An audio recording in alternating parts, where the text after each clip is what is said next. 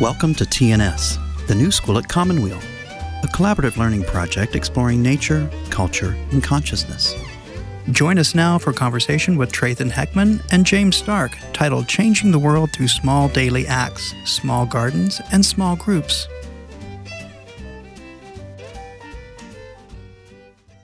Welcome, everybody. It is such a great honor to be back in person with everyone at Commonweal. This is our first in-person new school conversation since probably, I would say, February 2020. So we are here outside. We are creating spaces at Commonweal to do new school conversations and have other Commonweal events. And we're so pleased to be able to be here with all of you guys. It's a beautiful day in Bolinas, California. We can hear the ocean, and the sun is shining, and it's a crisp fall day from the coast of Marin County. So we are also webcasting, and we have a group of people joining us on our webinars, the way we have been doing for the last 18 months. And so we welcome all of you guys. I'm Kira Epstein. I'm the New School Coordinator, and we are so pleased and proud to present a conversation today with Traython Heckman and James Stark. I'm going to turn it over in a minute to James. So there's a few events that are coming up that I want to tell you about. October 29th and November 5th, we will be having a wonderful conversation with host Melissa K. Nelson, co-presented by the Center for Humans and Nature, called What Kind of Ancestor Do You Want to Be? And this is going to be a two-part conversation where we bring in two Indigenous women leaders from around the world for each conversation. It'll be a virtual conversation only. The speakers are going to be joining us from New Zealand and all over the place.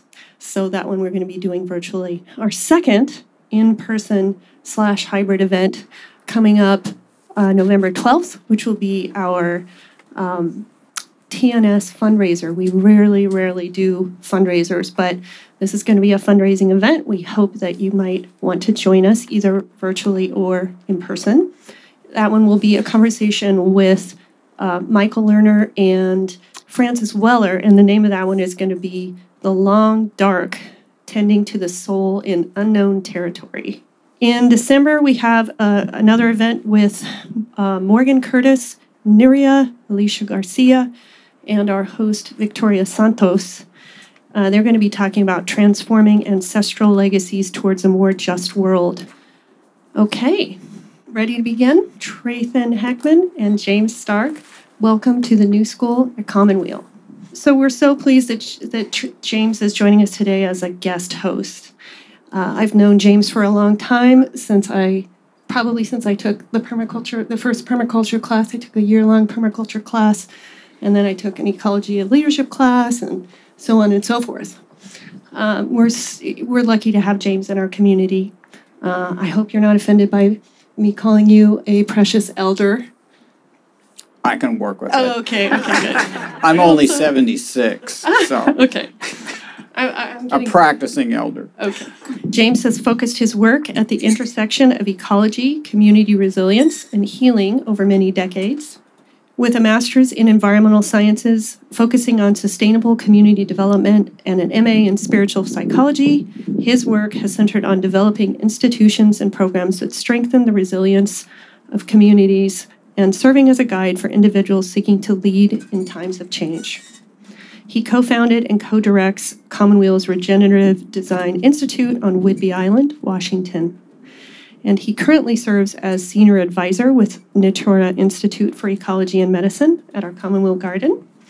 And he's staff on Commonweal's Resilience Project, and both of those are in Bolinas, here where we are. His community work has yielded the co-creation of community-based nonprofits that have created replicable models for developing community resilience. He currently co-facilitates the Art of Vitality and Resilience Wayfinding programs at Natura.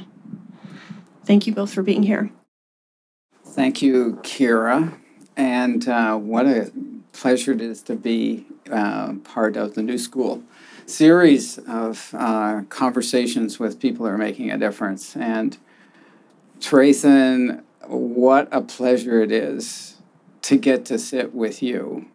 We've never had this opportunity, and we just went electric a few minutes ago on all the ways that we've woven together and the things we've done together over 20 years. And we were just, I was just noticing that you were, when we met, you are now the age that I was when I met you.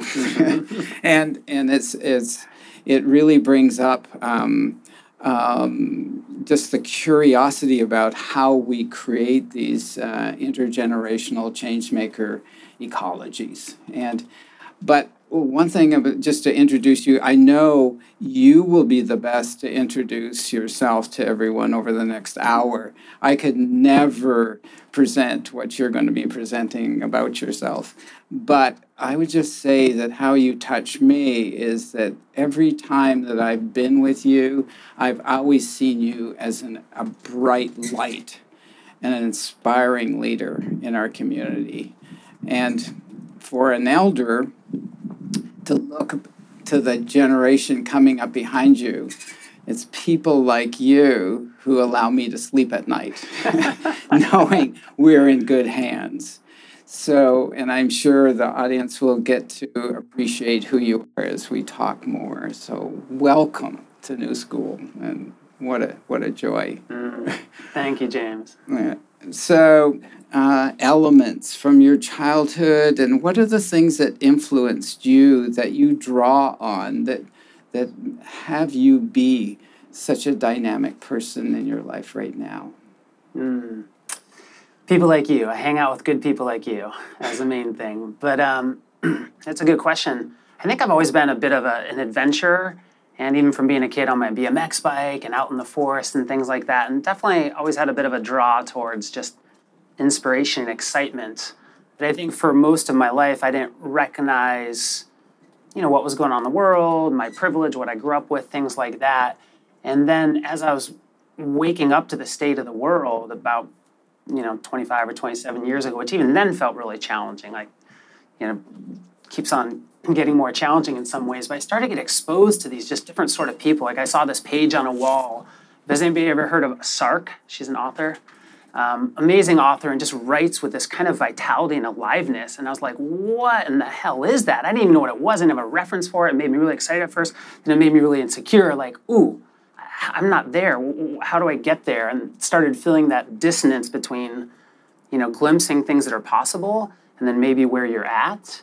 And then just, kind of stumbling along for more breadcrumbs, but realizing then eventually coming across permaculturists and people who are generating farms and forests and doing this amazing work. I didn't have words for it at the time, but things like purpose and passion and presence were the qualities that people had that really inspired me. And I was thinking, these folks are aware of what's going on in the world. They're aware of how difficult things are with our people and our planet, and they're just tapped into something else. I was just thinking, like, what's in their Wheaties? What are they doing that's different, and how can I get some of it? Right. And so, through time, I think it's that connection of passion and purpose and feeling a part of something larger has been the through line. And it's interesting because we all start at a certain point. We have our lives and they're going on. And then all of a sudden there's a wake up. I know for me was back in my teens when I read Rachel Carson's Silent Spring. I was like, oh my God, this isn't about jumping on the train that's going where the train's going in the wrong direction. And that starts to frame up your life. I have some curiosity because we all find ourselves, we could be in any kind of role out in community. What were you doing in your 20s? Like I heard you mention something about your corporate life and then snowboarding and having sponsor. Like, can you just say a little bit about that? Yes, it's like, kind of like the invisible for most of us knowing that. Yeah, I think in college I really just started waking up to a lot of the hurt and challenges in the planet, and it didn't feel good. It felt scary and a little overwhelming, and starting to try and do small things. I've quit using styrofoam and eat organic and things like that. But what I really wanted to do was snowboard. I love snowboarding. I love being in nature. That's all I wanted to do when I graduated from college. And I was like, okay, I'll get good grades, I'll get the degree, and then I'm gonna go snowboard. And then suddenly on a green board, of course. Yeah. Now they make green boards, which is good. Yeah. But then getting pulled into the good job and the big company, the money, the pathway, all the pressures to kind of take the path that sort of society lays out. And so I did that for a couple of years, and then eventually I got exposed to Sark's writing and other people, and just hit this tipping point of discomfort that caused me to want to break free and do what I love to do, which was snowboarding. And so I moved to Tahoe and slept on a friend's couch and would wake up in the morning and just stare at this beautiful open space just out the window, outside of Truckee. And just felt like my life was this free, open slate. That was the first time since I was a kid. And then just snowboard, go ride every day with friends, and that led to travel and getting exposed to more of these different reference points and starting to slowly wake up to deeper layers of understanding about sustainability and organic food, and being surprised when suddenly there's floating flowers and greens in my tea at this hut, and I was just like, it cracked open my paradigm, because nature, I buy organic at the store, and nature's that thing out there that I kind of love, but when nature shows up in your cup, it's amazing that our paradigms are so fractured in our culture that you don't even think of flowers and herbs as tea and something that's a part of us. So starting to just get exposed to being connected in a different way, Yeah, it's so great. And I'm curious about when you had that first spark, that impulse, and the word daily acts.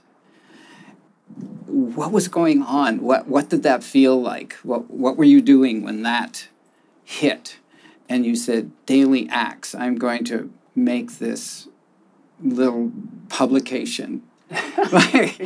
Like I love when we go way out where no person's gone before, and the excitement that comes out. So what was happening? What was that like? That's a good question. I think, just this trying to relate with all these macro challenges, and then resonating with the Khanda Gandhi and be the change, and the word ripples from different quotes about how the ripple effect of our actions and daily acts and communities. So these words were kind of just centering in my head. And after the Sark exposure and getting exposed to permaculturists and these regenerative farmers, getting exposed to pioneers, and just kind of getting cracked open to more of what's possible, like those things built up to the idea of just centering on the power we have, and that we could, maybe, even though the world's problems are so massive and so overwhelming and our actions seem so small, that by reclaiming the power of our small actions, through the power of small gardens, through the power of small groups, maybe we can change our lives and change our neighborhoods and change our communities and change our world even. And so Ripples became the journal and Daily Acts became the organization. All the words kind of fit in there eventually. It started with that, and it started with exposure of showing up at the Permaculture Institute in Northern California Garden after being exposed to these herbalists and these regenerative farmers and different cultures who are connected with the herbs, that taxi drivers that know how to peel a bark on a tree and, for healing. And then I walked through the gate at the Permaculture Institute in Northern California and just get rewired by all this crazy food, medicine, beauty, fecundity. I didn't even know what all this stuff was. There's a pond and there's a Cobb office and there's a dragon head coming out of it that you put pizzas in. It's like, what is this stuff? And so that kind of grounded it for me. Right. Like, ooh, I need to do that. Yeah. How did you move from what you just shared into the idea of creating gardens? The garden, stepping through the gate at Pink at the Permaculture Institute, to me gelled like 7 years of being exposed to these purposeful people who are more present and transformed and living their passion, and seeing, small gatherings and bigger gatherings, and then regenerative farms and regenerative forests and whole cultures connected to place and each other. But the garden was so practical and tangible. And just when I stepped through that gate, that idea that we can regenerate our connections to self and nature and community in a garden, in this place that a lot of people have gardens, whether it's a backyard, a front yard, on a balcony, that you could kind of tap into nature's operating instructions in this really relatable way. And so it just kind of became the core of our work, of this idea if you could change the world in a garden by learning permaculture and then just from there. So there's a crazy number of gardens that you've made with your organization. Could you just say about how that unfolded, going from, let's create a garden over at Ned's place or at Elizabeth's place, to how many gardens have you done? A lot of the gardens we've installed 37 demonstration gardens in Sonoma County, and then through action campaigns we've mobilized in the range of 100,000 actions and projects through us and other organizations and networks in different states. And then we've influenced some municipal policies that then incentivize creating these gardens. Like in the city of Cotati, we helped them create a policy a bunch of years ago where they'd pay you $1 square foot to install a permaculture garden. Just kind of amazing. But it went from just, the tours, the things that inspired me, which I think could apply for all of us, of finding what lights us up. And I got exposed to the permaculture garden and these tours and these different things. And so the things that made me feel good, I'm like, God, maybe that'll work for other people. And so, of course, I started with a tour, of showing people regenerative gardens and farms. And then you move to skill building workshops, okay, well, let's install a gray water system. Let's install rain catchment. Let's do practical things. And then that led to installing our first permaculture food forest in the city of Petaluma in our neighborhood. And we started working with our city, and at one point I was with the water conservation coordinator. I said, Dave, we should plant a food forest over on that lawn. He's like, what's a food forest? So I started to explain how is this ecological system that grows food, medicine, beauty, habitat, wonder, connects all these wonderful functions together. Because at that time, cities, to save water, they're ripping out turf. And so you take out 500 to 1,000 years of soil that it took to build, and then that goes to the landfill where it becomes 50-some times the amount of greenhouse gas emissions as methane gas. So there's this good idea of saving water, but then it's going against how nature functions. And so we're like, well, let's sheet mulch, and let's install fruit trees, and let's do bioswales, and let's do all this other good stuff. At the time, that was the Water Conservation Department. We had 150 people came out, and the guy we were working with got it through his director, who's a little dubious, and he walks out and it's 80 degrees, and there's all these elders and young people, intergenerational, just digging and sweaty and muddy, and he just looked a little kind of confused by it. And he's got his kids in his arms. He's like, why are they so happy? Why are they having fun? And they're dirty, and they're saving the city water, and they're saving the city money, and they're doing a bunch of cool things that department didn't think about at that time. And they're not working for the city, which is the model. Anything happens in the city has to be Public Works does that. And then all of a sudden the people are doing that. Exactly. And we're training ecological designers who used to install landscapes professionally, but not work with volunteers. And so they're starting to work with volunteers. And you're saving stormwater, which several years later, when the new state requirements came in that required stormwater education and installation, but came with no new funding, cities were super happy. Like, well, yeah, we've been doing that for you for a while. We're saving water and harvesting water and catching water and growing food and growing medicine and habitat. Because you think like a garden, you just do all the stuff that fits together. But our communities are siloed and disconnected, and different departments focus on different things. So that first one, then that led to a few months later, another city said, will you install one for us? I was like, okay. And then that led to mobilizing a really big one at City Hall on 350.org's first day of Global Climate Action. So we had 3 organizations, 250 volunteers, semi-tractor trailer trucks full of mulch, bigger than this whole area, just mountains of mulch. And we saved the city 1 million gallons of water a year, 60,000 installation costs, put in rain catchment, community garden beds at the entrance to the halls of power in a day. And then that quickly led to well, what if we did a lot of these? And that's when it kind of got scary. We came up with this idea of planting 350 gardens in a weekend. And we were honestly afraid to even say it at first. It was such a scary goal. But the power of community, we only had a couple staff. We were mostly volunteers at the time. But we got 30, 40 organizations, agencies, local businesses together. And the community rose to the challenge. And we planted and revitalized 628 gardens in a weekend. And then we doubled, and then we doubled, and then we doubled, and then we doubled, and then we doubled, and then spread it to other communities. And then we shifted some policies along the way, working with our cities. And that adds up to a lot of gardens. Well, I think the audience is getting a flavor of what happens when a person gets on fire and is really lit up with what they're doing. It's toxic, like you just, oh my God, I wanna, what I've been doing, but I wanna do what he's doing, right? Yeah. And it just interrupts the patterns, whether it's the public works person or whatever, and then it explodes from there. There was a certain point where you talked about encountering the policies within communities who you can do this, but you can't do that. All these policies that were set up to do the thing that is eventually creating a problem for us. Then you start moving into, well, maybe we could start changing the policies. And what was that like, making that transition? Because I know you've done a lot of policy work now. And so one minute you're in the hands in the soil, and the next minute you're in front of a group of politicians saying, here, we need to rewrite some things. What was that like? And how were you received? Yeah, I think you just start small. Like the thing, we get so overwhelmed by all the big stuff. But you start small, and you find some good people, like you all, right? And you're like, okay, wow, you have skills I don't have. You're a permaculture designer. You could design the food for us. And you're a city. You could spread it. And you're volunteers. You could dig it and all that.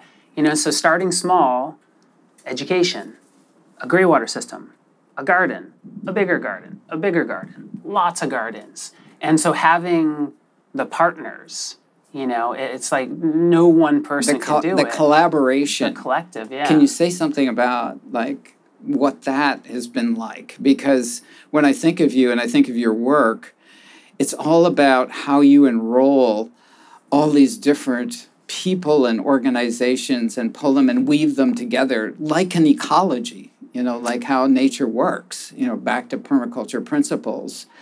What was that like? Like, how did people receive you? Were you surprised?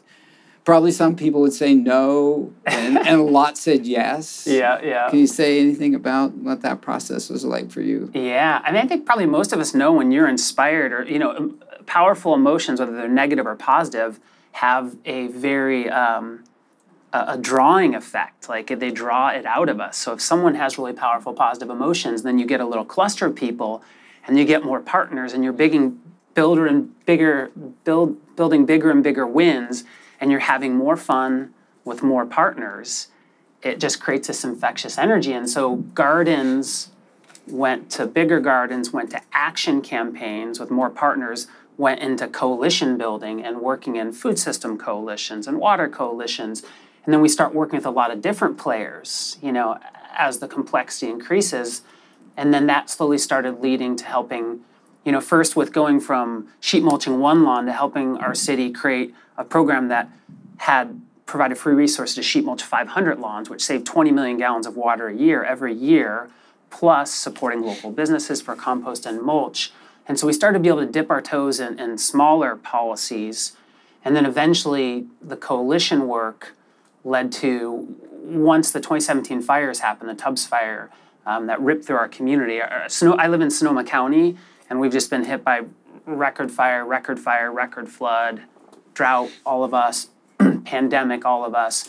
So we've been in kind of disaster response for a lot of years in a row. And that really catalyzed us to bridge difference and work in different ways across environment, across equity, across different government agencies and things. And then eventually it led to a recognition for a different sort of advocacy. Because we've always been so focused on solutions and just trying to model. We would gently push and try and put public wind in the political sails, as a friend often says.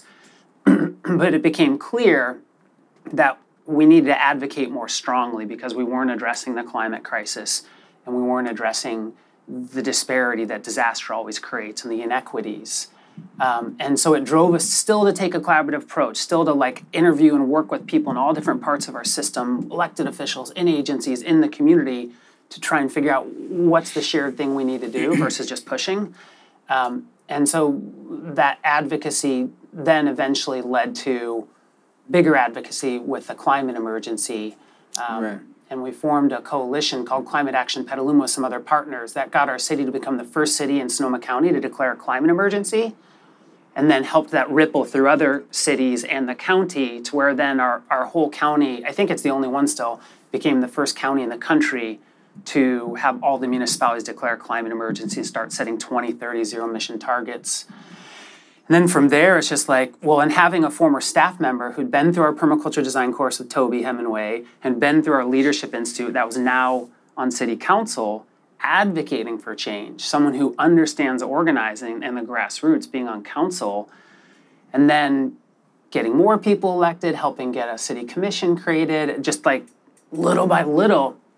It's amazing to see the way, just like in the garden, that people get called into it. You know? Yeah, and I think the strength that you bring is to find that sweet spot where the officials and the governments at all different levels, who often have negative experiences with the people. Yeah. The people are complaining about this. The people don't want that, and all this kind of stuff. So they're kind of like a little bit shell-shocked by all, like, what's happened to them personally, and get the people, well, can't we just do it, where you've been able to find that spot where people can become this positive force that the people who are hired to do some of these things say, oh, they can be my colleagues. People, they can, come work with us.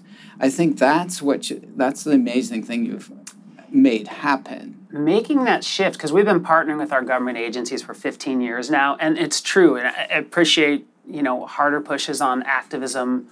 They have their time and place, and so many folks in government are working so hard and are such good people, and they're just caught in these slow-moving, siloed, top-down bureaucratic systems at all scales. People who are county supervisors who are supposed to be running the thing are boxed in this system, and so coming at it all with a we are in this together approach. Look, we need you to step up and recognize we're an emergency and do these things, and here's what we're going to do. Here's what we're going to do. We're going to help. Yeah. Approaching it, I think, in that way, everybody's doing the best they can, and it feels so important to just try to approach things in a relational way. You're listening to a TNS conversation with Trayton Heckman and host James Stark. One of the most exciting things that I've experienced in our area is your early morning 8 o'clock breakfast in Santa Rosa. Can you say a little bit about that?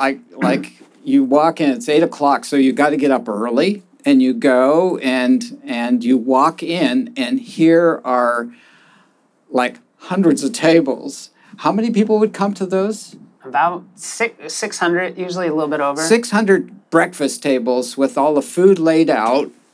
And there are the politicians from all levels of government there sitting at different tables. And it's a celebration of community. Yeah. And you have breakfast together. You'll speak. Some of the politicians will speak. Some of the different people. Can you just say about what was it like that when you created that first one? Like, you must have been scared. Yeah. You're a risk taker. You are. It's all been pretty scary, but risk scary, right? I think you always have to me, I think this is a good thing when you get really excited and then you get really scared at the same time. Yep. Like, oh shit, I can't do that. Like, that's the place to lean in. And so it came at the same time that I'm a big advocate for small groups of world changers, and so always trying to help. We're still a small organization, but how can you go from a volunteer base to staff to growing to having more systemic change?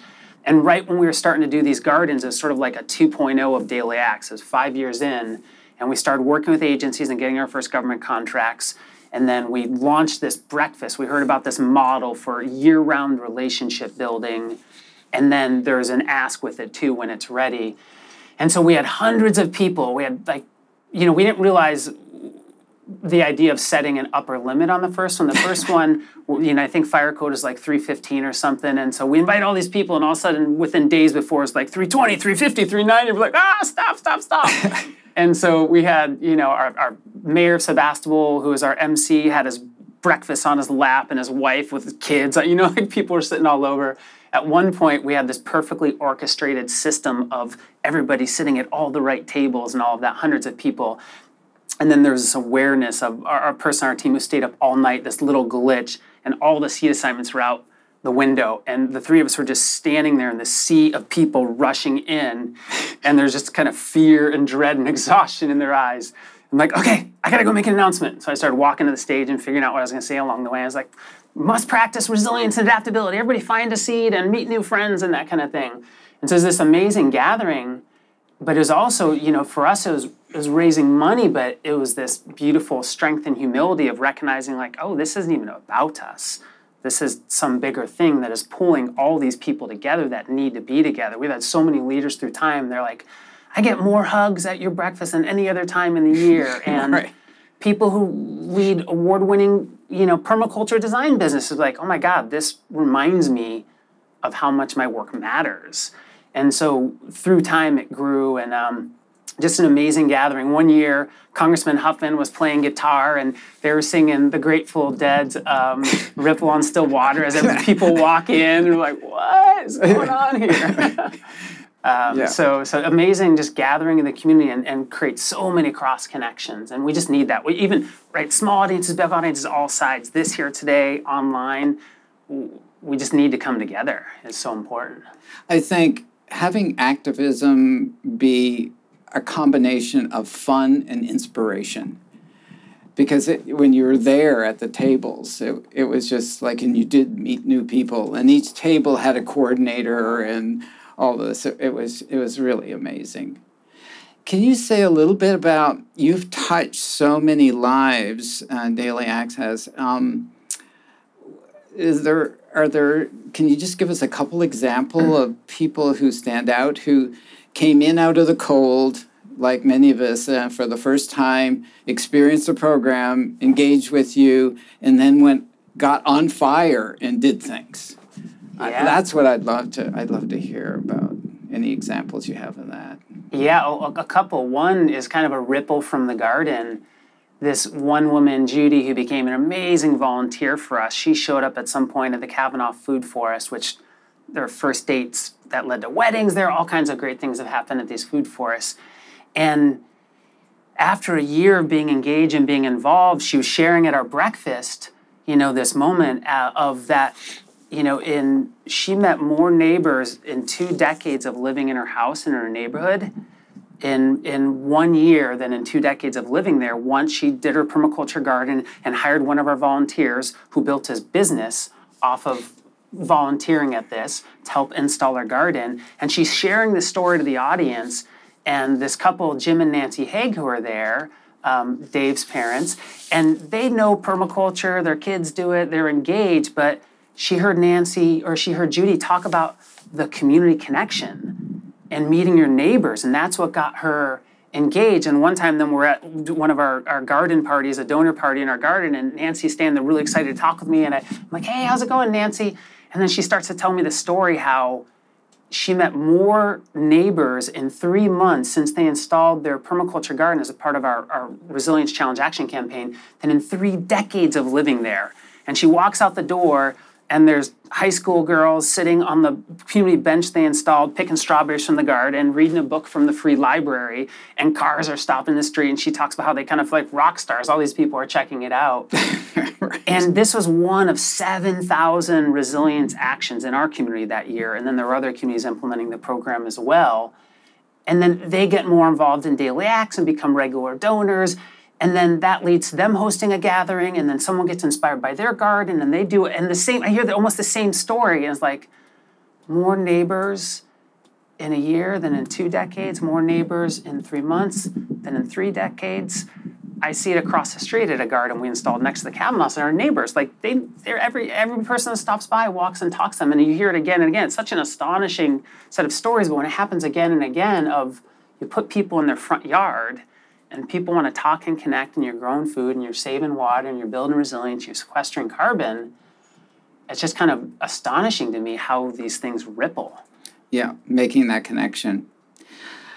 When I hear the stories and I see the results, I would love for you to talk a little bit about the inner ecology of your organization, and your inner ecology, your inner garden, because there's something that there's like a flow and an ease and an electric enrollment in the community. And I'm curious about what that inner ecology is of your staff. How do you create an ecology that is healthy inside an organization? It's so easy to, there's some challenge, but to create ecologies out here, but to translate permaculture and ecological principles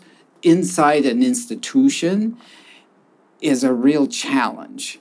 Can you say a little bit about that, and maybe what you bring, what your practices are personally, and then how those practices happen within the institution? Because I think it's really critical work. Because I think that the whole responding to the polycrisis, for me, is it's an inside job where you start. Yeah. Can you just say a little bit about that? That's a whole separate, like, half-day conversation. Yeah. We may run out of time. At some point, organically, like, people who are more present and passionate and purposeful, all these things I didn't have words for, of having these exposures and eventually getting more of what it is by having a Tai Chi practice and starting to meditate and do these things. And then came upon reverence as a really core value for me and for our organization. And I came across this definition by author Deng-Min Dao of reverence as the stately determination to make something worthy of the materials and the moment. And I loved reverence as a state of awe, powerful emotion, but reverence as a compass. There's this moment, us sitting right here. There's the slightly bigger moment with folks in their living rooms or somewhere. There's the seasonal moment, the drought moment, the planetary moment, and centering in reverence as we work with the complexity and the unknowns just makes a lot of sense to me. And these ideas of, the be the change, of to model in ourselves what we value and how we want to be, to then that is how we are able to start to do shared pathfinding with others. Like, we have to be kind of working on ourselves to effectively, in families, in homes, in organizations, in schools, churches, anywhere, certainly in the grassroots. And so it went from talking about these things and teaching about them to going, okay, well, people still are having a hard time embodying it. We have to put in our strategic priorities. We need to, start our meetings with meditation and check-in. We need to do 2-week Be the Change challenges. We need to, and so it's just this constant process, do quarterly retreats around, teaching personal ecology practices and self-care practices of meditation, visualization, understanding your nervous system and how you calm down your parasympathetic nervous system, whole range of things that we do together. And through time, they just became organizational practices where other people do them and other people lead them. And it's amazing to see, not that we don't get stressed, not that there's not difficulty, but through all the difficulty, all the growth, all the change, all the unknown, all the fearful moments, when people are practicing in themselves and we're practicing with each other, it's like if someone sits up and you're like, oh yeah, I want to sit up. If someone's breathing better, they seem more grounded, they're checking in, they start with an inquiry when someone is really triggered versus jumping into something else. It's phenomenal to see the impacts it has just on how we are with each other, and then how we're able to handle challenges and reset. And then we bring that into our coalitions, and we, get our city manager to let us do a little guided meditation in the middle of a policy setting session before you're making big decisions at 3 p.m., a time that our brains are not functioning well and our emotions. It's like it's good to reset and ground. Right.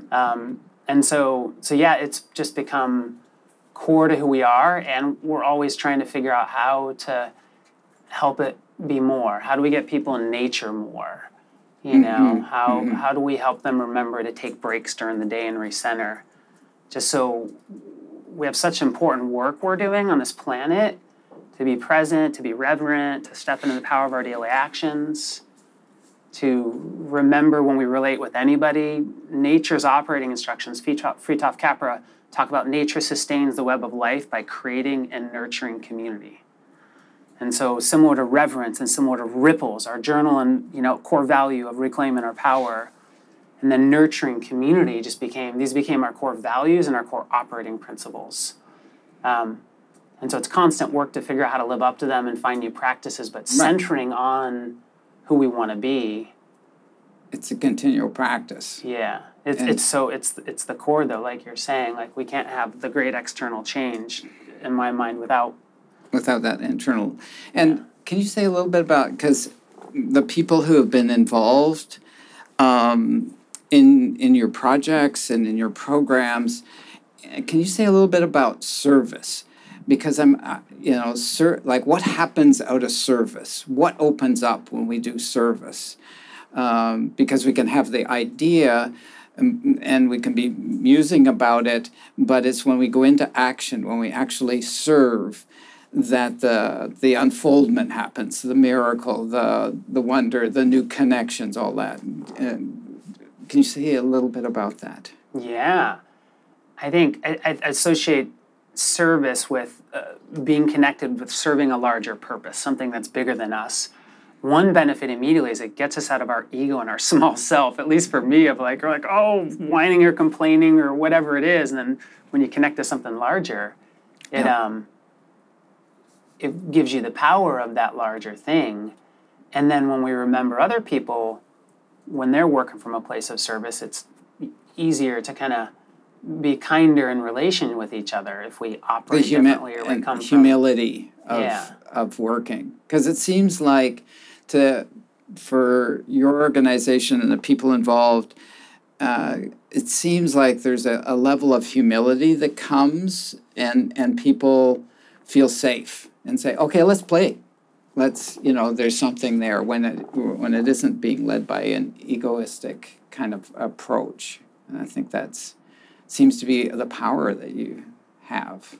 Yeah, and just all of us leaning in. We're doing a 6-month anti-racist training with our staff, which is a whole other layer to unpack in addition to the ecological crisis, that we understand of all the healthy social unrest of that we've, built our country on stolen land and stolen lives. And there's a lot that we have to learn about ourselves and unpack in this culture that we've all been conditioned in. So definitely I think humility and leaning into that work and how we've been shaped without our consent even. And exploring that as an institution. Yeah. That right? So can you say what you do? You're having powerful, challenging, it must really bring a lot of questions forward. Yeah, but of how you worked. We have to lean into that in ourselves and our families and our society, all over. And it's kind of essential. I think you're about to get the tomato, James. Here comes the tomato. Whoa! Missed. After all of this, and it's been 20 years or so since you began, and you're about to wrap a book. You're at almost to the publisher right now. Can you say a little bit about what that book, maybe throw out a title, or if you have one, it's okay if you don't. But what is your song? What is your message in that book? What are you telling the world? A slightly more organized version of probably what I said today, but the power of small. Title, still working it out. The working title's been Reverence and Resilience for a long time, but it'll probably be something around the power of small or daily actions. But just that, because so many of us are overwhelmed by what's going on and we tune out to it, and we can't really afford to tune out to it, because if we don't change, we're going to get, composted more quickly than we want to.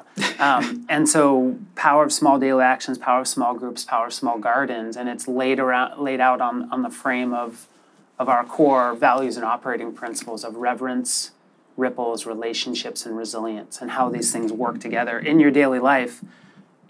Waking up and taking heart and being with the heartbreak that we need to face, but then leaning into the light. And then what do you do once you do that? You focus on your action.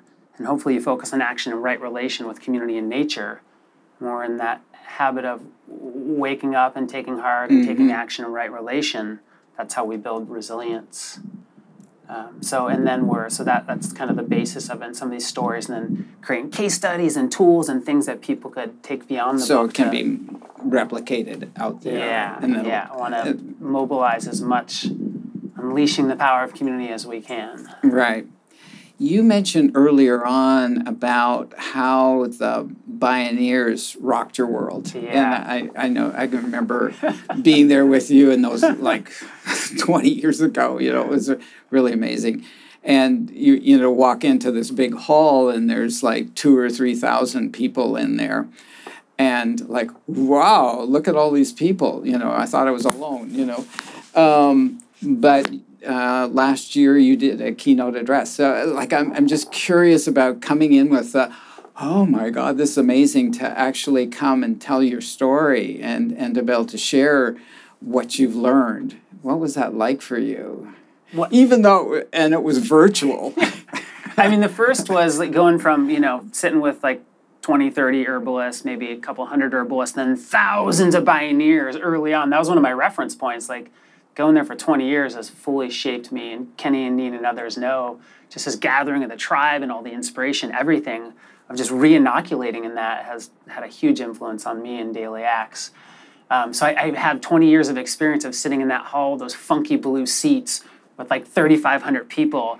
And then last year during the pandemic, people go, wow, keynote, super excited, all the pressure, but I'm giving it to a little blue dot above a very small camera in a quiet office with nobody else. I'm not hanging out with thousands of my people at the happy hour and after party and all this stuff. And then so I finish giving it to the little blue dot, and then I go home and I'm hugging my daughter and hanging out, and then I'm sitting on a park bench, and it's just this out-of-body experience of, for 20 years, I've been in this audience with these people and are mixing, and I'm I'm at Bioneers, but I'm not really at Bioneers. So it was super sweet, and, but it was a little surreal. Well, it's where we are. Yeah. We never could have guessed this. And well, we keep on adapting, and Bioneers, can't cancel Bioneers. People needed that. Kenny and Neen and that crew, they rallied. We, even online, we need to get together still in any form. As we lean into the poly crisis with all the climate change and social injustice, all the things, all the stressors that we have, and this last year and a half has given us some kind of an indication of how radically things can change, and we can't count on anything. I just have some curiosity. I personally, I like to, because I get the immediate, we got to do something immediately, and I agree with that. But I also like to save some time to think, well, where are we going? Not if we go down the tube, but where could we possibly go? And so right now I'm thinking about 2121, 100 years into the future. What could your community look like? Do you think about that? Do you wonder about that? Because we know that Amazon has an idea of what they want the future to look like. And so do all the other corporations are thinking about where they want that to. I think it's important that we take a little bit of time to be visioning and expressing that vision and expressing that hope. Do you have any thoughts around that? I like the expansion, since we got the climate emergency passed and the new commission got the 2030 targets, which no community on the planet has done. We're so focused on the next 8.5 or so years, 0 emissions by 2030 with equity and sequestration, all that. So we're deep in what do we need to build to do that? And you've cut out the gas stations. Yeah, our city became the first city in the country to ban gas stations. And then really also just set, really bold new all-electric code too. So I think one of our commissioners who knows such things, he's a national climate leader, I think we're potentially the first community that's post-peak fossil fuel infrastructure. We still got to address with a lot of existing stuff, but as far as new design. So yeah, and Petaluma was a climate laggard not that many years ago, and now is doing nation-leading policy, shows the power of small and the power of community. But 100 years out, I think just embracing, like, that's the beauty of reverence. Like, it's facing the hard facts, it's letting our hearts break. That's a part of this time, because there's going to be a lot more devastation. There's going to be a lot of loss. There's no changing that. We need to be able to kind of stay awake to and work with that, but ideally not get overwhelmed by it, and also focus on all the good, all that we could regenerate, all that we could save. There's phenomenal solutions happening 24/7 in every nook, cranny, and corner of this planet. Like Paul Hawken talks about this, we're this global planetary immune response.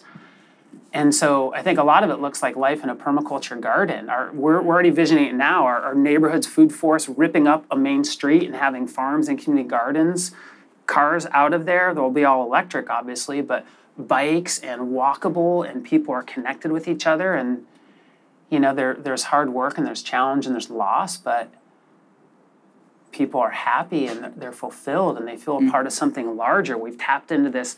Like, imagine hitting a tipping point when it isn't just a small group of world changers, a few of us, when it's our collective societal mission to regenerate and restore the earth and our communities and address the injustices and right the generational wrongs. I think that's... Sweet. I want to live there. Yeah. And mulberry trees everywhere. We have a Pakistani black mulberry not tree the ones that tens of thousands. Not the ones that they bred out of fruiting. No. But the ones that actually have the fruit on them. Yeah. Well, just like that first at your garden, like walking into these gardens and chickens clucking everywhere and catchment and food and medicine and beauty and homemade honey wine and all these sort of things. And, like, rather than just the occasional glimpse of like, what is this? That's just the collective story. Right. Each one of us who's listening to this and listening to you is probably wondering, where do I start? And what do you need to start? And do I need a PhD? Do I need, all of that? And I'm just curious what your message is to people who are considering becoming a change agent or upping their change agent role. And what would you say to them? And also, one thing that I'm privy to is just what an exciting life it is to be a change maker. Yeah. Can you just say about like what that's like? Because often you might think, oh, it's the people who are out there sacrificing, when actually, like one of a person that is a great activist who's done some interesting stuff, and he says, our job is to have more fun than everybody else and make sure they know it. Yeah. Which is a little bit of an arrogant thing to say, but it is. There's just so much joy. What opens up, like, it's when you open that door at Bioneers and, oh my God, I didn't even know Bioneers existed, Yeah. Can you say something about what it's like to be in that ecology of service and change? Well, the ecology, find your James, your Anna, your Jacob, your Commonweal, find your tribe of people, get you crazy inspired, and you want to lean in and do good things together. And the thing I didn't know early on, which, all the awareness around the neurochemistry of Buddha's brain and of flow states, and that finding your interests and having your interests layer into passions and having your passions build towards a purpose and having a sense of autonomy, being able to act, a sense of competence and mastery. These are 5 of the most powerful neurochemical drivers in us. They make you feel like, I got to go do that thing. And so surrounding ourselves with the things that make us interested, that make us passionate, that bring us purpose, that feel a sense of autonomy and action, connection to nature, connection with others, like, these are such powerful neurochemical drivers. And so just doing things in our daily lives, like every day I start up, I meditate, and I call in my mom, dad, Gandhi, Che, MLK, Kenny, Nina, Penny, all my reference points, spiritual, environmental, otherwise, I just my core practice of, say, mission, purpose, focus on strengths, stir out the things I'm vexed with. You call in those energies and just surround ourselves with it, in our daily practice. I have a question for you. I know you have a daughter who's 9. And she, 21, she'll be 109. So if we back it off a little bit, she's going to live what we're leaning into and the dreams that we're dreaming and how effectively we can manifest those dreams. I know a lot of parents, well, whether they even choose to have children or not, that's one big turning point. But when you have children, what do you say? How do you describe the world that she is entering into? How do you prepare her for what's ahead? Yeah, that's a big one. I was pretty tired a few years ago and ready to pull back and chill and tend family and spend time with her in this really important age. At the same time, that's when the climate emergency was really hitting hard. It's like, I want to take more time, but I need to lean in to help keep the wheels on the bus. So that's what catalyzed our deeper policy push for me in moving to that space. And just like trying to, have her grow up in a permaculture garden surrounded by amazing people, all the stuff I said 2 seconds ago, of just trying to fuel her into, being an incredible earth warrior and recognize that she's got a critical purpose to play in this time and finding what that is for her and I've been taking her backpacking since she was 4. With her little ladybug backpack running down the trails, falling in the dust and looking for fairies. I'm okay. Yeah. But getting her in nature and getting her connected and getting her to listen to the songs from the hawks and just feeling a part of this living, breathing world that can help hold our hurt and help provide guidance and connection. So just trying to infuse her with as much of those skills and tools as I can. You're listening to a TNS conversation with Trayton Heckman and host James Stark. Yeah, I feel what came up for you from the heart level when you thought about your daughter. And I know for many of us, thinking of the children that are arriving is one of the things that really gets us out in the morning. Yeah. And I know it's touching for me to think about that. But I am so glad you're out there doing what you're doing, and so glad that you came today. And I would love to just open it up if anybody has any questions. Or tomatoes. Yeah. If there's any eggs, I like mine sunny side up. Let's do one question from the in-person audience, and then we'll do one from the chat. How about that? I'm Claire Peasley. I live in Point Reyes Station, and I'm currently really active with West Marin Climate Action. So I'm so grateful for this opportunity to get this big infusion of light and direction and energy. One of our big challenges in Greater West Marin, which has a lot of very powerful self-created organizations, because we're our own entity with the county to help, but we create what we want, and that's one of the cool things about living here. We're networking together as organizations now to address the challenges that we all have with regard to equity. That word was mentioned several times as you went along, but I was wondering, both in your organization and in your town, what has been one of the biggest challenges for inclusivity and empowering other people that don't look like you and me? And what have been among the most powerful avenues for bridging and engaging? And for me, it's taking a back seat and listening, but literally bringing more people of diverse origin into power, action, leadership. Yeah, that's a super important question. Yep. I'll start with, in that climate emergency, when we're first mobilizing around, we need to get our city to declare a climate emergency and to create a new cabinet or a climate commission.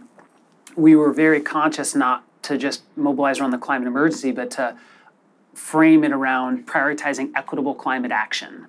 And not that we had all the answers or all the skills, but we knew it was critical.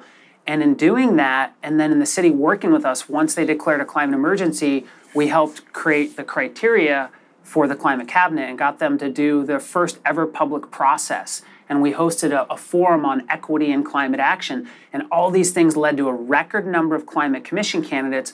But also, we started out 2 of the first, based on criteria, but an interest, 2 of our current and original climate commissioners are women of color. One's a Black First Nations climate justice organizer, and they both attended this event that we hosted, our coalition, and neither one had any intention on running for office. And seeing the need and seeing the inspiration, hearing the community call for this is what brought them into the conversation. And we certainly cannot put all this, like, as a white male, as white folks, we have to do our work and be voices too. Like, we can't expect the leaders of color to be the voices for the conversation. But bringing that as a frame up front, and then when we created a people-powered climate emergency framework with the city during the pandemic, the city was buried in addressing the pandemic, and so the commission and a bunch of volunteers organized, and we created a 50-page climate emergency framework that's guiding our city. And every ounce of that had to, like, what does equity mean? What does that look like throughout that? And so it started a conversation in the city, and there was a number of other factors. It just brought it into the center, and that brings up discomfort and unknowns, and how do you do deep and different engagement while immediately addressing all the issues of what the science says about mitigation and changing our buildings and that. And so there's these tensions in that. And we, it's on our website, but Daily Acts piloted with an equity consultant and partner, an Equitable Climate Action Coalition that has 100% BIPOC community members. And we funded it. We paid them to be able to show up and learn about the framework and attend meetings. And then they made policy recommendations. And so our government structures are not set up for good and deep engagement at any level, let alone on the equity side. And so in learning in that, there's just a lot of listening and relationship repair that has to happen. And so just by starting with that intent and then addressing the difficult things as we go and getting more diverse folks in the conversation, and doing our learning and study and having, cultural humility and reading books like White Fragility and How to Be an Anti-Racist and kind of doing our work so we could try and be more literate in this space and build relationships, It involves a lot of undoing of thinking that I and we've had for a long time. But I feel hopeful for that work being done, even though it's challenging work when people lean in. A lot of good things are happening with it. Did that help answer a bit? Great question. Yeah, really Great good question. Okay, we have one from the chat. This is from Joanne Moylan-Aub, and she's just asking, can you briefly describe the difference between permaculture gardening and organic gardening? I think James is probably the better Jedi. I'd love to hear what you're, yeah. I think, permaculture is so many definitions. It's this holistic design science that's rooted in the ethics of earth care, fair share, and people care. And then there's these universal strategies. Produce no waste as a strategy. It looks different in West Marin versus Sub-Saharan Africa, but it's this principle, this operating principle. And so permaculture, and that applies to how you run organizations or build businesses, or, it has a lot more comprehensive elements to it than just as a gardening technique, though gardening is the thing most of us know from it. Right. But I'd love to hear you, James. Yeah, and it's about how can we adopt a set of principles and be able to take on how we move on the planet, how we heat our homes, like all of it. Like, how do we live in harmony with the natural world? So, and what are the ecological principles? How do living systems work? And permaculture's been, when Bill Mollison and began the journey, and David Holmgren, when they began to put it out there, they were both scientists who came out of the study of natural systems and then looked at the earth and looked at human beings, and are we operating as a natural system? No, we're counter to everything. Yeah. So the whole element about how, if we acted like nature, how would we get through a day? Daily acts. So it comes down to what would our daily acts be, and so, and gardening in that bigger context, I think is what would the difference be in that? It is a great entry point into like nature's operating instructions, though. Yeah, because we encounter, okay, there's how it works. That gopher is hungry. And Gaia's It just Garden. ate my carrot. Yeah. Gaia's Garden's a great book to introduce the principles from the gardening angle. Can you say a little bit about, with the gardens that you've installed and through your collaborations with others, do they continue? Like, do people stay engaged? There's the initial impulse, and then you talked about how they become a focal point in the neighborhood, and I know that's the case. There was a story about somebody who took a permaculture course with us, and he was a lawyer, and his partner was in the design field, and they decided in a suburban home down in Marin they were going to do this, and for the first year and a half, they started loading big loads of wood chips on the front yard, and then they'd collect this and collect that, and it was all like the staging, getting ready, while they tried to figure out what the design, and they worked with some designers. And they would get hate mail on the windshield of their car. What are you guys ruining the community? What are all these piles? All this grumbling, right?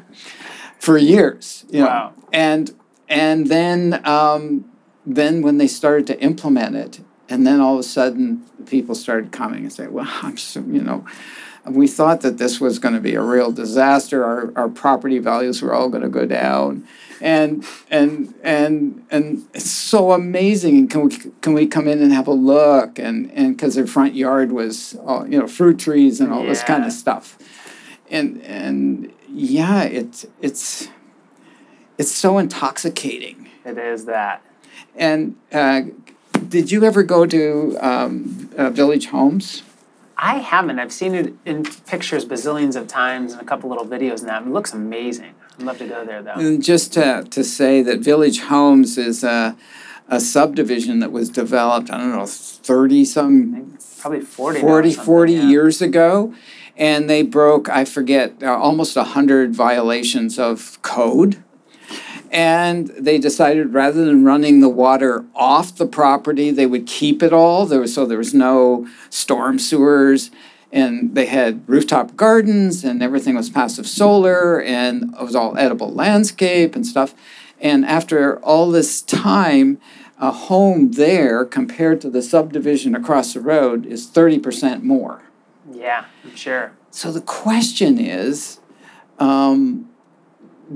how do we make the possibility available to people to make these choices? And I love the work that you're doing, because that is, take out and it's happening right now. Take out the lawn, put some strawberries in. Change policy is an important part of that. Getting more folks, not being afraid of policy. Like I still probably don't have a good definition of policy, but we're like, if the right policies aren't getting written, we're just going to start writing policy. And so more of us doing that, more community groups showing up and, getting this stuff built into the systems is an important part of it. Yeah.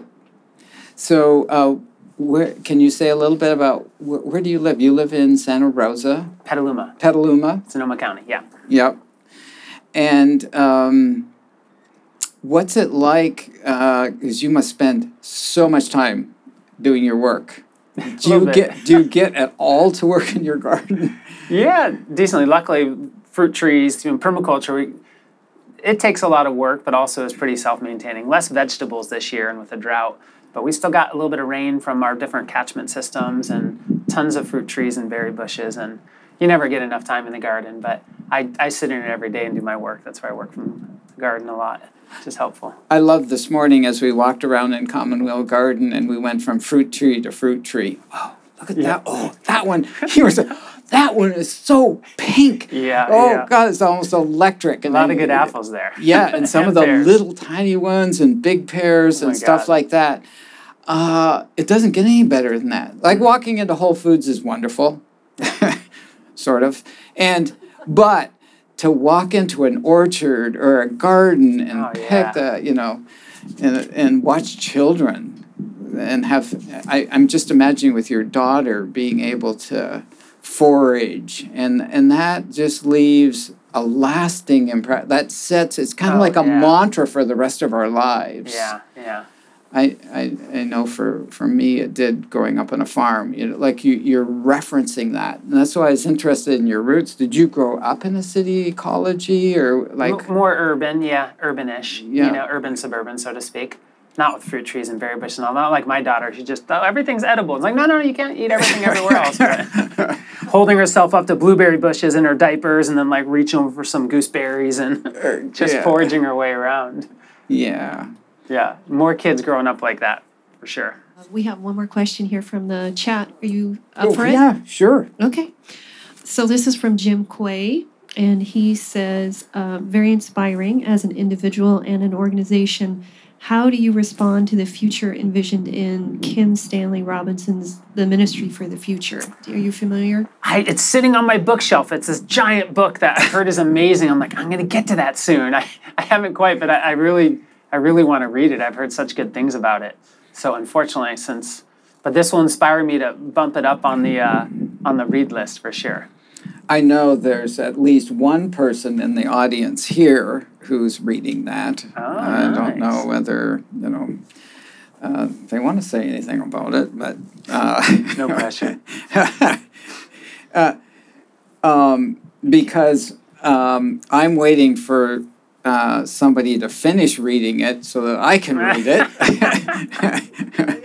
Okay, so my name's Anna O'Malley, and I am reading that book. And I had a question that I think also kind of looks at, perhaps speaks to some of the content of that book, but you mentioned Fritjof Capra, and I'm curious if you have, in your strategic planning, do you think about systems theories and like where you can, what the leverage points are in a system, and how many of those you're working at, and how that kind of plays into the change making that you're doing? Yeah. Oh, it's good to have a nice light question. I know, totally. Like, we have so many intersecting frameworks that we use, and even like our equity work has a whole set of frameworks to, decolonize our minds. But there's other ones we use, but the Center for Ecoliteracy that Fritjof Capra helped create, some of their core principles or strategies for driving systems change are, first, create and nurture community. Networks is the most common pattern in nature, and so creating networks, and that's what we do organically in collaborations through coalitions and that. Another one is work at a range of scales, from self to home to neighborhood to city to county, and we do this in our organization consciously working at like 9 different scales. But we all could do this in our schools, our churches, our friends. Like, we're all embedded in networks, and so thinking about and cultivating networks and fostering networks and relationships, working at a range of scales, promoting self-organizing. A lot of the examples I shared, all the things I've shared embody all these systems change principles. Promoting self-organizing is a key systems change principle. And then with that, recognizing we can facilitate, but we can't control change. We plant a lot of seeds, and you dance with who and what shows up, and you try and guide things, but it's going to go where it's going to go. Being prepared to be surprised, but also be prepared to be in it for the long haul. So those are not all of them, but a set of the systems change strategies from that system. that kind of constantly thinking about, there's a really great book called Forces for Good from an organizational perspective, and they mapped out these 6 core principles that it doesn't matter whether you're a right-wing think tank or a really progressive organization or a super artsy organization, that they all kind of did the same things regardless of scale to drive systems change. It's this idea of an entity being an ecosystem catalyst, that you get businesses and schools and churches and lots of players focused towards a collective good. And so that's a really good one. They call out networks. They call it inspiring advocates or evangelists, people who are passionate about your thing, which comes from your deeper why. That's why people do things, a deeper why. Working with government, working with business, being responsive and adaptive.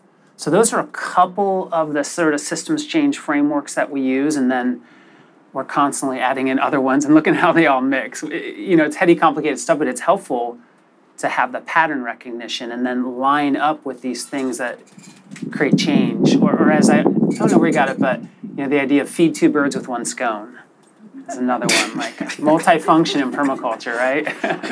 How can this thing do many positive things and solve many problems? Yeah.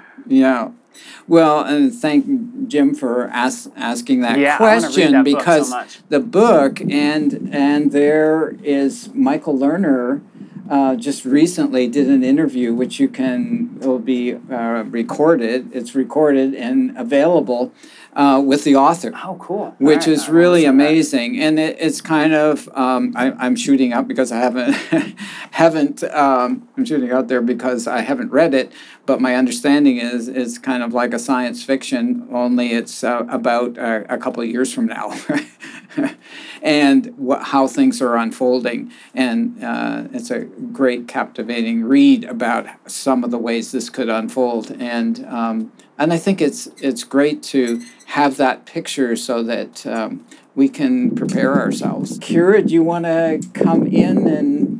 Did you want to read your poem, James? Okay. It would be nice to end with that in a way. Poetry helps. You had mentioned about how do we source and this journey, and it isn't like we're going to go back to living how we did 50,000 years ago or whatever. But, and you mentioned, Kira mentioned that this series about what kind of an ancestor you're going to be. Yeah. And the presence, I think that the presence of ancestors is something that the opening that up. We tend in our culture here have the presence, having our ancestors, the ancestor field not being present in our work, and I think it's really important that we do. And this touches on a little bit on that because it's what we know inside and what we're connected to. So I'm gonna read this. Winged Heart Airlines.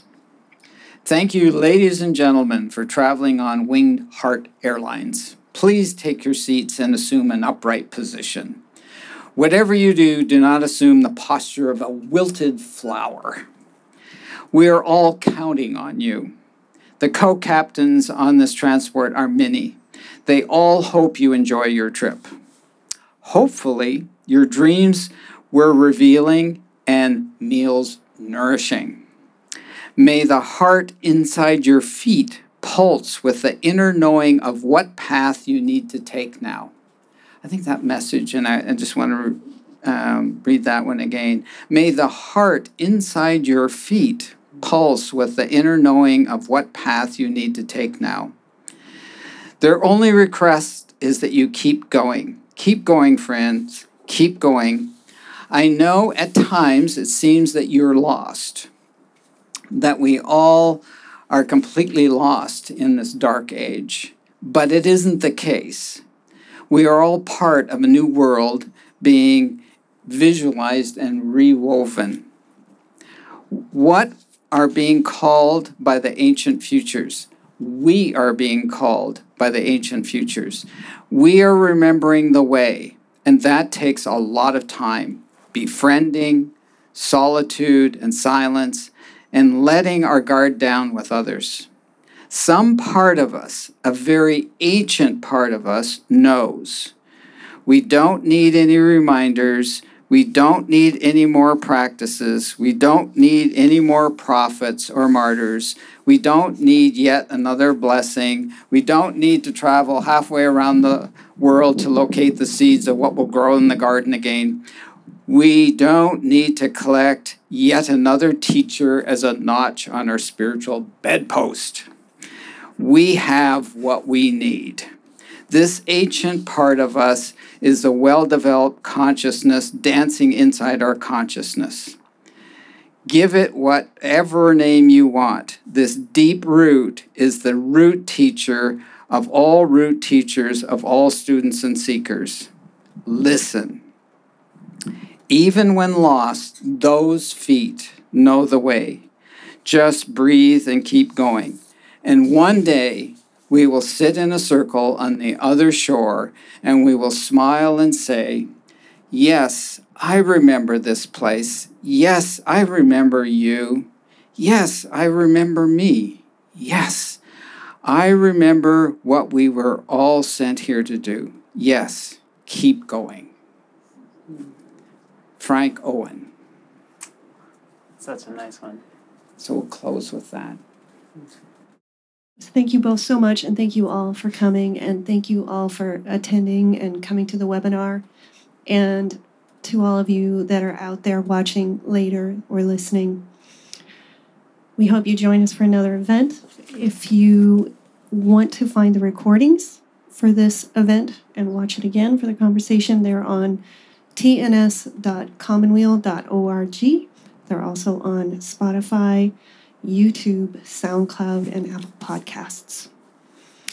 So, Trayton Heckman and James Stark, thank you for joining us at the New School at Commonweal. Thank you. Thank you, Trayton. Thank you, James.